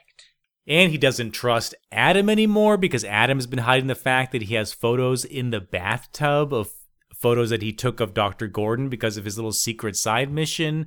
They get in this whole argument about who hired them, and they've been in this room the whole time, and why wouldn't he just fucking tell them? He shows them the photo of his wife and child being held hostage, and he freaks out. So much shit all coming into conclusion all at once until finally... when the he saws off his leg. Yes, thank you, Chelsea. He saws off his leg. He saws off his leg. Finally, you've been waiting this whole movie. You know from the trailer this whole movie's premise is that some dude is going to saw his leg off. Fuck yeah. And here it is. The phone is just out of reach. He can't get to it, can't tell if his wife and child are alive or dead, and he has no other option left. He has to cut his leg off. It's the buildup, though. He does it well. It's like he loses it, he disconnects. Adrenaline. Yeah, he just, you know, he's like, he's like pumping himself up to do it with his rage and with his emotional overload, and you're just like, oh my god. And then when he breaks skin and the blood, you know, fills around the blade, you're just, oh Jesus Christ! Like it hits home what he's doing. And then they go to Adam's reaction, and just the whole thing just, oh my god. It comes together against all odds. The dissemination just hurtles itself across the entire movie, and you if you hadn't bought in at this point, you did at this moment. Yes, this part nails it. He freaks. This is where all that overacting, screaming finally comes to fruition. And even when they show him after the fact and he's cartoonishly pale because of blood loss, even though it's cartoonish, you're still sort of shocked. Is it just me? Yeah. No, I think you spend this whole scene kind of in disbelief that it's actually going down. It's such a huge decision to make that now all the ramifications of that decision haven't really been weighed by you as an audience member because you didn't think or consider that he would actually go through with it. And now that he has, you know, okay, blood loss and all these, you know, ramifications, and even his face like looks way more gaunt, like discolored. They did a good job of making him look like he's, you know, suffering serious blood loss and serious blood loss. Yeah, I know. His face looks like gross, like discolored and yellow, you know, under the eyes and stuff. Like he looks. I actually tried to Google how long it would take to saw off your own leg. What'd you find? I'm dismayed to say nothing. What? Google had no answer to this question. That is horseshit. I know. I looked. I searched. Yeah, well, we've already sort of gotten into it a little bit. Let's say you saw through it about 15, maybe 20 seconds before the pain of what you're doing registers. You hit bone. Bone is where you like hit that electrocution moment where you're like, fuck, I'm going to pass out. But that's the part where you have to break the bone. And then you're just dangling by flesh. You could either tear that or saw through the rest. I'm sure at that point it's like nothing. You're just cackling with laughter. That strategy is great, but what if you chose to saw through it? Ooh, just go like Wesley. Where you just hear like nails on a chalkboard sounds like yeah. How long do you actually think? Like 15 minutes? I don't know. 5 minutes? Half an hour? How long are you sawing through your own flesh? And what if Jigsaw accidentally, you know, in his excitement over the limb being sawed off, what if he accidentally hit the electrocution? That's like mid saw, you know, just voopa, you know, his rage is so intense. He's like, oh fuck it, just keeps going through the electrocution, just. That would be another cheating moment. I would say, Chelsea, have you ever tried to saw with like a dull's hacksaw through a dense piece of wood? Like you're going along, you're sawing back and forth, everything feels good like it should, and then all of a sudden the blade catches in a dense piece of wood it can't go through. Hey, and it Daniel, and it jerks what are you your doing? whole arm forward. Daniel, what are you doing? I This feel is like what- I feel like that would happen with your bone. Daniel, what are you doing? I contemplate my own death on a regular basis. Who And doesn't? this is the kind of shit I think about. It's important. Daniel, what are you doing? It's important. You know when you get halfway through that bone, No. it's gonna catch on a No. dull part of the blade. No, I'm asking you what you're doing. You're repeating yourself to drive it home, and I don't want this driven home. Yes. This is what Saw's all about. Okay, let's talk about a perfect example of using creativity to get around a low budget. Because of the money that we've already discussed must have gone to the actors involved. Because so little was left over for actual scene work, they had zero money for any exterior shots whatsoever. That includes this mock car chase scene between Detective Tapp and Zepp. Do you know what I'm talking about? I don't know who either of those characters are. Zepp is the orderly from the hospital who's watching them. He tried to kill the wife and daughter, couldn't do it, tried to run away because Detective Tapp, Danny Glover, ran in and interrupted everything. Yeah, Danny Finch. Glover. The two of them are... Finch from Person of Interest. Right, exactly. He is from Person of Interest. You're very right. The two of them are in separate cars chasing each other towards the warehouse where the other two characters are being held. And this entire chase scene, they had no money to film cars actually moving. So they parked the cars behind each other, filled a parking garage with smoke from a fog machine, and physically shook the cars back and forth, and then just filmed the scene in fast forward with jerky edits to make it seem like they were moving. And all it is just a bunch of assholes sitting in a parked garage, moving cars back and forth with the fog machine. Hey, it wasn't memorable because I don't remember the car scene at all. Which means it worked. Which means that's all you need to be passable. To not register is a success. They're just like, let's do a quick little car chase, like 30 seconds, boom, new destination, done. How long did it last? It couldn't last very long because we didn't even notice it. No, it didn't last very long. They arrive, they have a little shootout scene in the hallway on their way. Zepp and Detective Tapp end up fighting where Zepp eventually shoots Tapp in the chest with a gun. Tapp dies. Zapp goes and opens the door where the two men are being held. What a shitty outcome for Tapp. Yeah, what did... Tapp. Yeah, for Tapp. He He's does just, like, nothing. Obsessed. He's gonna get him, you know?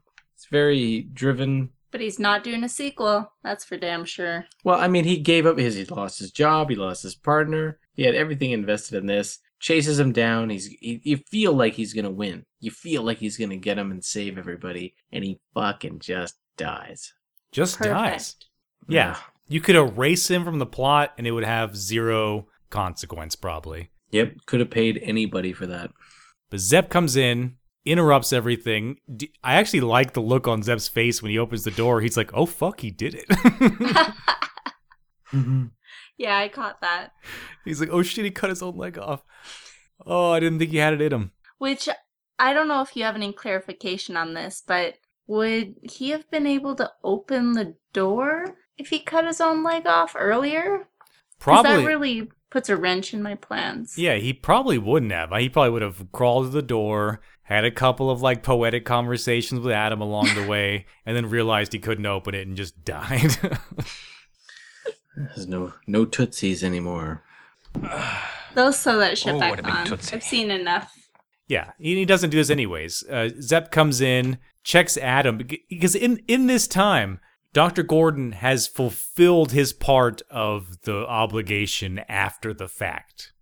He's finally killed Adam. He freaks out about how he's done it. Can he have his family back now? But it's too late. He doesn't even know about this whole fucking chase scene that's been happening outside of this room. Zepp arrives, checks to make sure that Adam is dead, seems to think that Adam is dead, and then decides to go ahead and kill Dr. Gordon. Wait, they were safe already?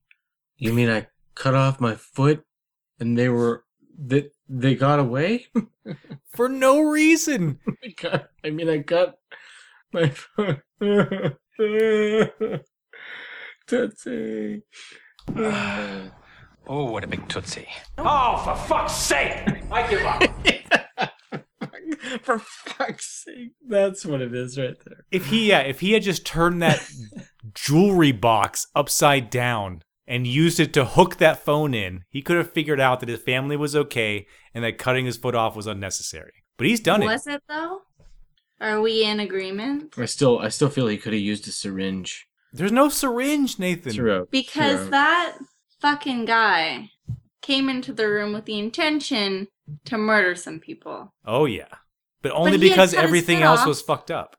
But again, we didn't know what's going on with Zepp until Adam involves himself and saves the day and discovers the tape recorder player in Zepp's pocket. After bludgeoning him with the toilet seat lid. Oh, I have to take issue. Yes. Wait, before you take issue, yes. Bludgeoning him to death. Zepp thinks Adam is dead. He's going to go ahead and fulfill what he considers the last part of his obligation, which is to kill Dr. Gordon. And while he's doing that, Adam wakes up, pulls him down, and kills him with the toilet lid. Bludgeons him to death. Another arguably... Porcelain lid, Daniel. Yes, It's brutal. a porcelain lid.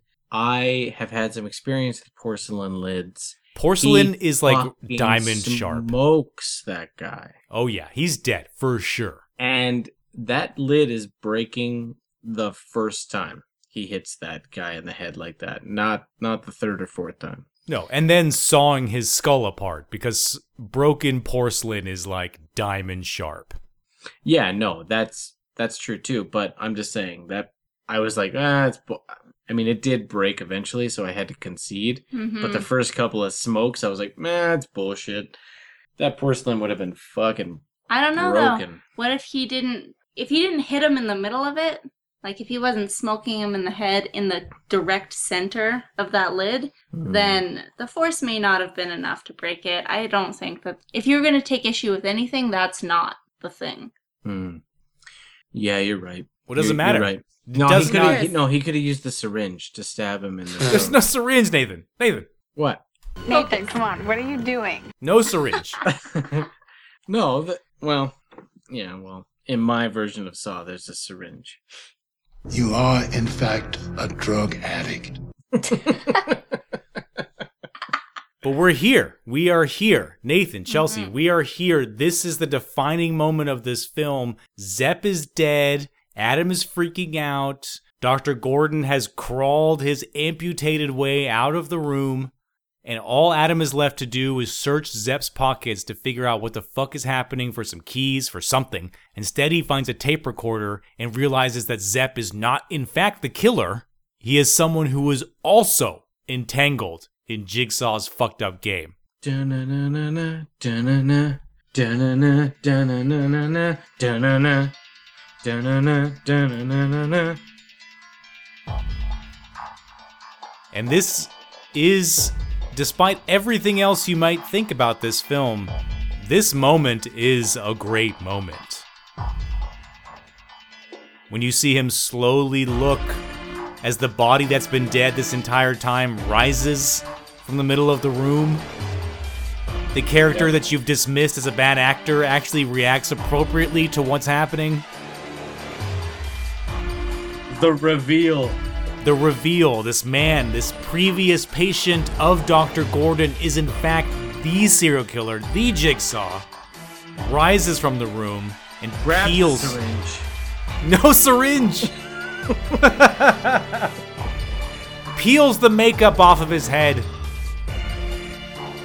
Electrocutes Adam before he can discharge the gun that he's found on Zepp.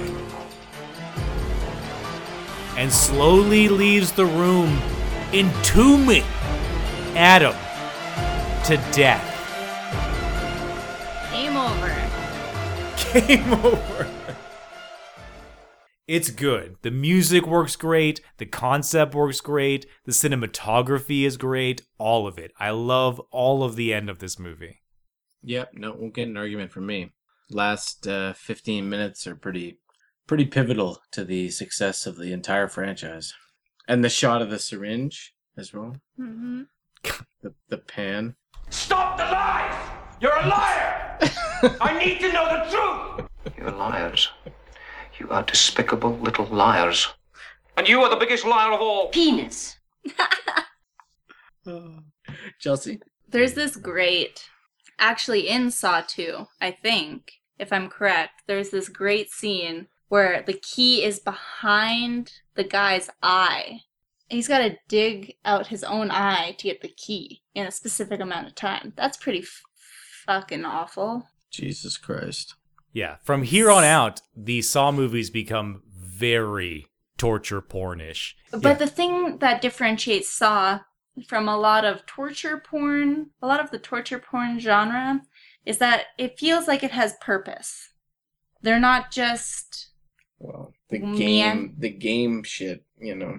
And Saw can hide behind that, you know. Let's play a game thing the whole time. That's what makes it a successful franchise, is that you can keep churning it out and people will keep coming, yes. They will keep coming. And not only is it this that gives the franchise life, it is this moral righteousness, this extenuation of, you don't deserve what you have, so I'll make you fight for it so you respect it more. That is very universal, and that is something that can be carried over from one person to the next. So you don't even need Jigsaw for the remainder of the series to continue. But I feel like, from memory, they keep him around for a lot longer than you'd expect. Mm-hmm. Yeah, and that ends up being the weakest part of the movies, is their subplots trying to explain why it's still possible. I would say that from an outsider perspective, the main experience I had with Saw was looking forward to the poster of what the next Saw was going to be, because it always did something very creative with its poster. Saw 3 is great. 2 bony fingers or 3 bony fingers, maybe 4 bony fingers. No, Saw 3's got one variation where it's like a mouth with 3 teeth, like a totally destroyed... Yes, that's correct. Chin. Yes. That's my favorite. I also saw I love that they came out on Halloween or around Halloween every year. Yeah. This franchise might have the steadiest, most consistent schedule release of any horror franchise. They put out 7 movies in like 9 or 10 years. Yeah, it was pretty consistent. And I love tradition, and I love the fact that Freddy and Jason both have long-standing franchises. I think that's what makes horror. So to be a part of one, I was super excited. Yeah, Chelsea, this is your Freddy and your Jason. Yeah. Nathan. It holds a special place in my heart. Exactly. You can see literally a generation rising up with a horror icon. And in that instant, it is Jigsaw.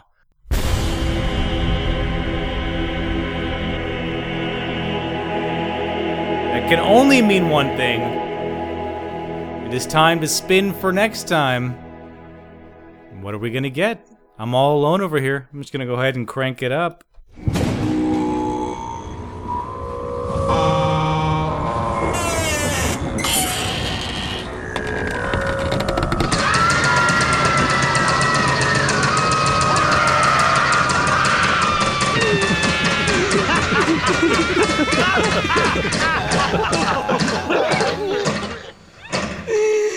The category is sequels and remakes.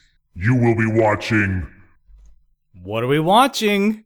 I want to take a second here. We get to choose, right? No, we don't get to choose, but Nathan, we don't get to choose, but I want you to think very hard. How many possible sequels and or remakes are there based on what we have already done on the wait. Okay.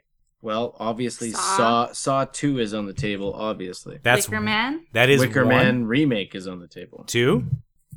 What else have you done? Oh my goodness. You have 2. Do you want to know how many are left? Yeah, how many are left? Stay with me. You have 2. 7 are left. Oh shit. Oh my god. Okay, Night of the Demons remake. 3? Okay. I'm thinking here. We're just thinking. We're thinking, we're contemplating, we're thinking, we're scrolling through the 100 Lunatics website. We're absolutely not doing that. How about Carrie?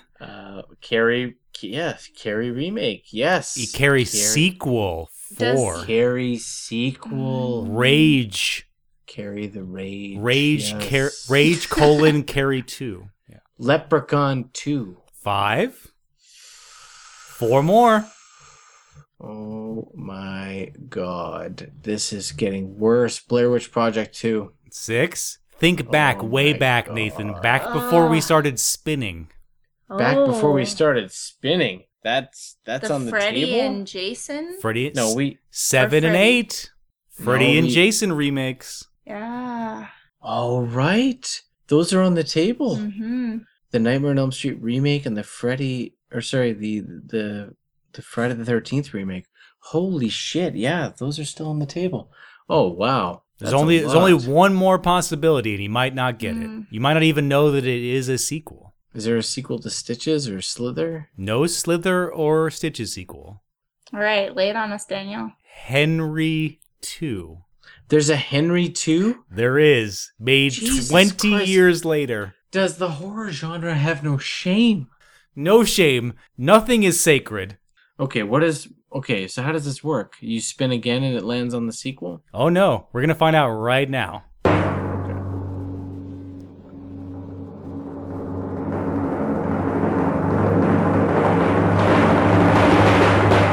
Leprechaun 2. Worst case Leprechaun scenario. 2. Nathan? Leprechaun 2, Nathan. It's the wheel. We have no choice. I think you do have a choice. Okay. No, we will subject ourselves to it, and we will see what we see.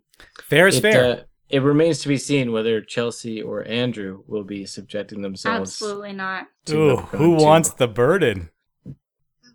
You're tagging out?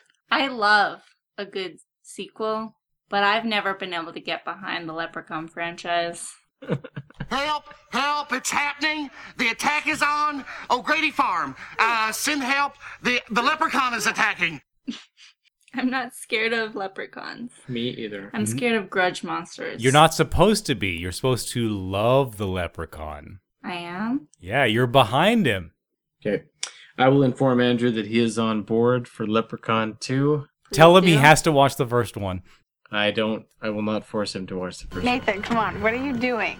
That's the first one. That's from the first one. That's Jennifer Aniston in Leprechaun. Jennifer Aniston's in Leprechaun? Debut performance. Not in Leprechaun 2, though. Leprechaun 2 does not have Jennifer Aniston. No, of course not. But it gave birth to Aniston, like horror always does. And I want to pay tribute here tonight to Saw, the beginning of a very large franchise. It did an excellent job. Also, Jigsaw.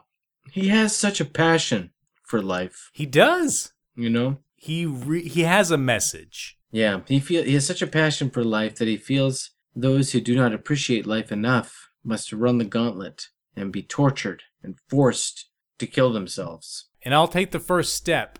I said I was at a good rating when I started. I stand by that. I am still at a good rating. That's a 2. You started at a 2 and you're staying at a 2, right? Right. Right. I'm going to say that I started at a 1, which is barely, and I was going to stay at a 1, Oh, for fuck's sake! I give up. but after listening to Daniel's montage trailer with the music and all of Carrie Elwes's comments, I think it's quite clear to me that not only has this movie slid to 0, it has surpassed 0 to a -1. What? This Saw Holy is barely shit. bad. Oh! Barely, it has fallen from a 1 to a -1. It is a barely bad movie. There is some serious hokey shit going down for, I would say, 85% of this. 15% of this movie could actually be deemed a 2, in my opinion, but the other 85% is definitely on the negative scale, with a lot of that dialogue and silliness that Daniel demonstrated to us tonight with those montages. So I'm going to say that, just to be fair, with the 85% weight impacting it, it has slid 2 grades down to a -1. It's okay. He doesn't quite understand the scale yet. It's quite clear. A barely bad. Oh, Barely unprecedented. Oh, what a big tootsie. Well, I mean, that and there's no syringe, so Oh, syringe. definitely -1. Horrifying. Chelsea, same or changed? You're going from 2 to 1. I'm going from 2 to 1. Ooh. And it's just because I think it could... Because it made you fondly remember the sequels, which are the reason why you really like Saw. Just the fact that it needs to exist for the sequels to exist, it can't be a 0. But I skip it when I marathon Saw. So it has a place, it needs to exist, but barely. So Oof. Daniel's the only one that started at 2, stayed at 2, felt no impact from this conversation. 0 impact from this debate. Daniel, what say you? You're right. I started at 2. Good. I stay at 2. Good. Some might consider this a great. It's not. It has holes. It has clever ways of covering up that it is a 2, trying to make itself a 3, but I see through it. It is a 2. It's good. It needs to be here. In that same vein as Chelsea, I'm there with you. This needs to exist so that the rest of them can exist. It's that last 15 minutes It's that good. sparked the franchise. It was a blast. We really saw tonight. Really Saw. Yeah. Really saw So. the movie Saw.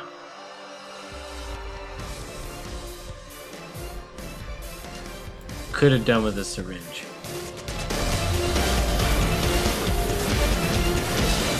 You could be the one who put me in this room. I'm gonna kill your husband now, Mrs. Gordon. Keep laying there, waiting for the doctor. I'm waiting for the doctor too. Oh, for fuck's sake! I give up. Oh, what a big tootsie. Stop the lie!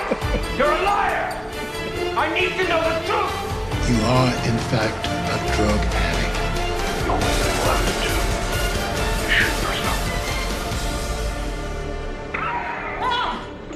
Someone help me! There are ways to win this.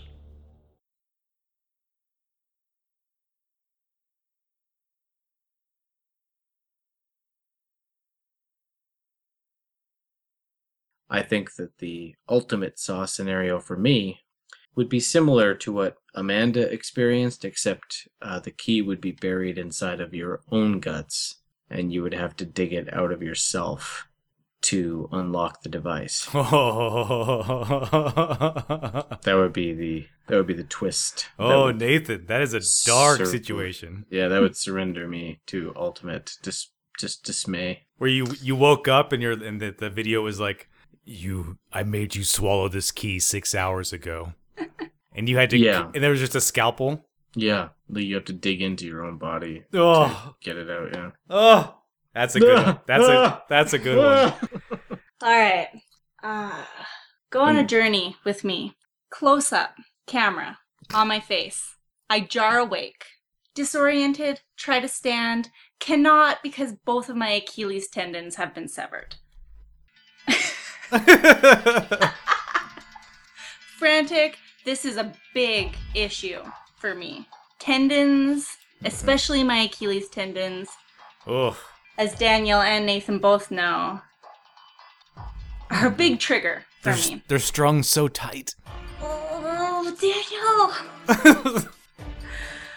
And the concept would be that I have to traverse a maze full of all sorts of terrible, like glass, used heroin needles, the whole Saw. Syringes. Here you go, Nathan. Syringes. Here's the syringes.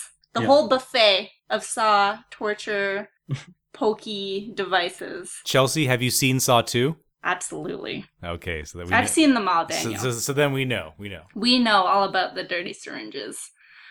In a specific time frame, or else the maze shuts and I'm trapped forever with my disgusting Achilles tendon syringes to perish.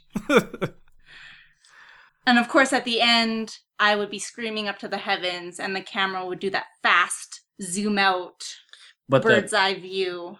the major factor here is that with the Achilles tendon severed, she can't walk out of the maze. She has to crawl. Anyone who's seen across Hostel knows this. The glass and syringes to get out of the maze. Yeah. So it's, being poked in the hands with the dirty syringes, being poked with the glass. The Achilles is where it all starts for Chelsea. She refuses to watch specific movies because she's discovered through Daniel and I that Achilles tendons have been severed. Oh yeah, Pet Cemetery, Murder in the First. Yeah, all right. Yeah, I heard that you tried to trick me into watching that, Daniel, and I haven't forgiven you yet. Wouldn't it then be in your scenario that you had loops that were strung around your Achilles tendons that were connected to chains to where if you didn't accomplish a certain task, they would tear out? You took it to a level that has frozen her. Or to even begin to get out of the maze, I would have to sever my own Achilles tendons. Oh my god, yes. To even begin my journey. To even begin, or that would just be the easy way out. If you just tore them out, it'd be no problem, you'd be done. But they're connected to your Achilles tendons, and you have to crawl around trying to finish something as they slowly wind against the wheel and tighten up until they eventually jerk and tear out of your... This is the only acceptable moment that you will ever be able to do this to her. Daniel, it's supposed to be fun. There is no, seriously, you can never do this again. This is the only time. It's okay. I haven't given myself any special treatment. Hey, I'm not doing anything. I'm just sitting waiting to die in my chair with the scalpel in my hand. So all is well. For me, it would be a 2-part psychological torture. That I would be boated out, blindfolded to the middle of the ocean, and dunked into the middle of the wide open ocean next to a obviously active whale pod. Water. Has Saw ever done anything of this nature? No. All right. Okay, just the way that you elaborated on Chelsea's scenario, I'm going to elaborate on yours. What is going to happen is you're going to black out. And you're going to wake up in ultimate darkness. You're going to have something tied around your feet, okay? One leg. It's going to be tied around one leg with a weight that is counterbalanced just enough to make sure that you have to tread water to keep your head above the surface. You're in the dark. You cannot tell what's going on around you. You don't know if you're in a pool or open water or anything. Okay, you have a rope that's tied to your leg that not only forces you to tread water to keep your head above the surface, but also limits your range of motion. You can only move 5 to 10 feet in any direction. At the same time, there are things. You don't know what they are, but they are passing by you. No, that's the worst part. And they are rubbing against you and touching you. Where's the blood? And nipping at you. Where's the blood? And you have there is no way out. Oh, just curious nipping. Mm-hmm. They don't mean to kill you, but they are slowly. Oh God, they don't know. They don't know what they're doing. See, that's more punishment. But what's the angle? What's your mission? There's something in the water. There's something in the water too. A key. The key is in the water. No. Where's the key? All right. Yeah, there's a lock on your leg. Yeah. It's attached to the counterweight. And you have to try and unlock the lock while treading water, which means you have to dunk your head into the water to try and get leverage to do something with the lock. And the key is tied around one of the animals that is rubbing against you. No, I am rapidly drinking water. It's not pure water. It's acidic. So every time that they nip at you, it's full of heroin needles. No. Every time that they nip at you and create an open wound, the acidity in the water goes into your wound and stings. Well, that's pretty good. I'm taking it. It doesn't matter. I'm too terrified. I'm either dying of shock. Or I'm actively drinking water to try and drown. And the acidity in the water is increasing as the timer continues. Nope. Let's play a game in the water. No, can't. You're naked too. They're nipping at your genitals. No, they're not nipping. No nipping. There's no nipping.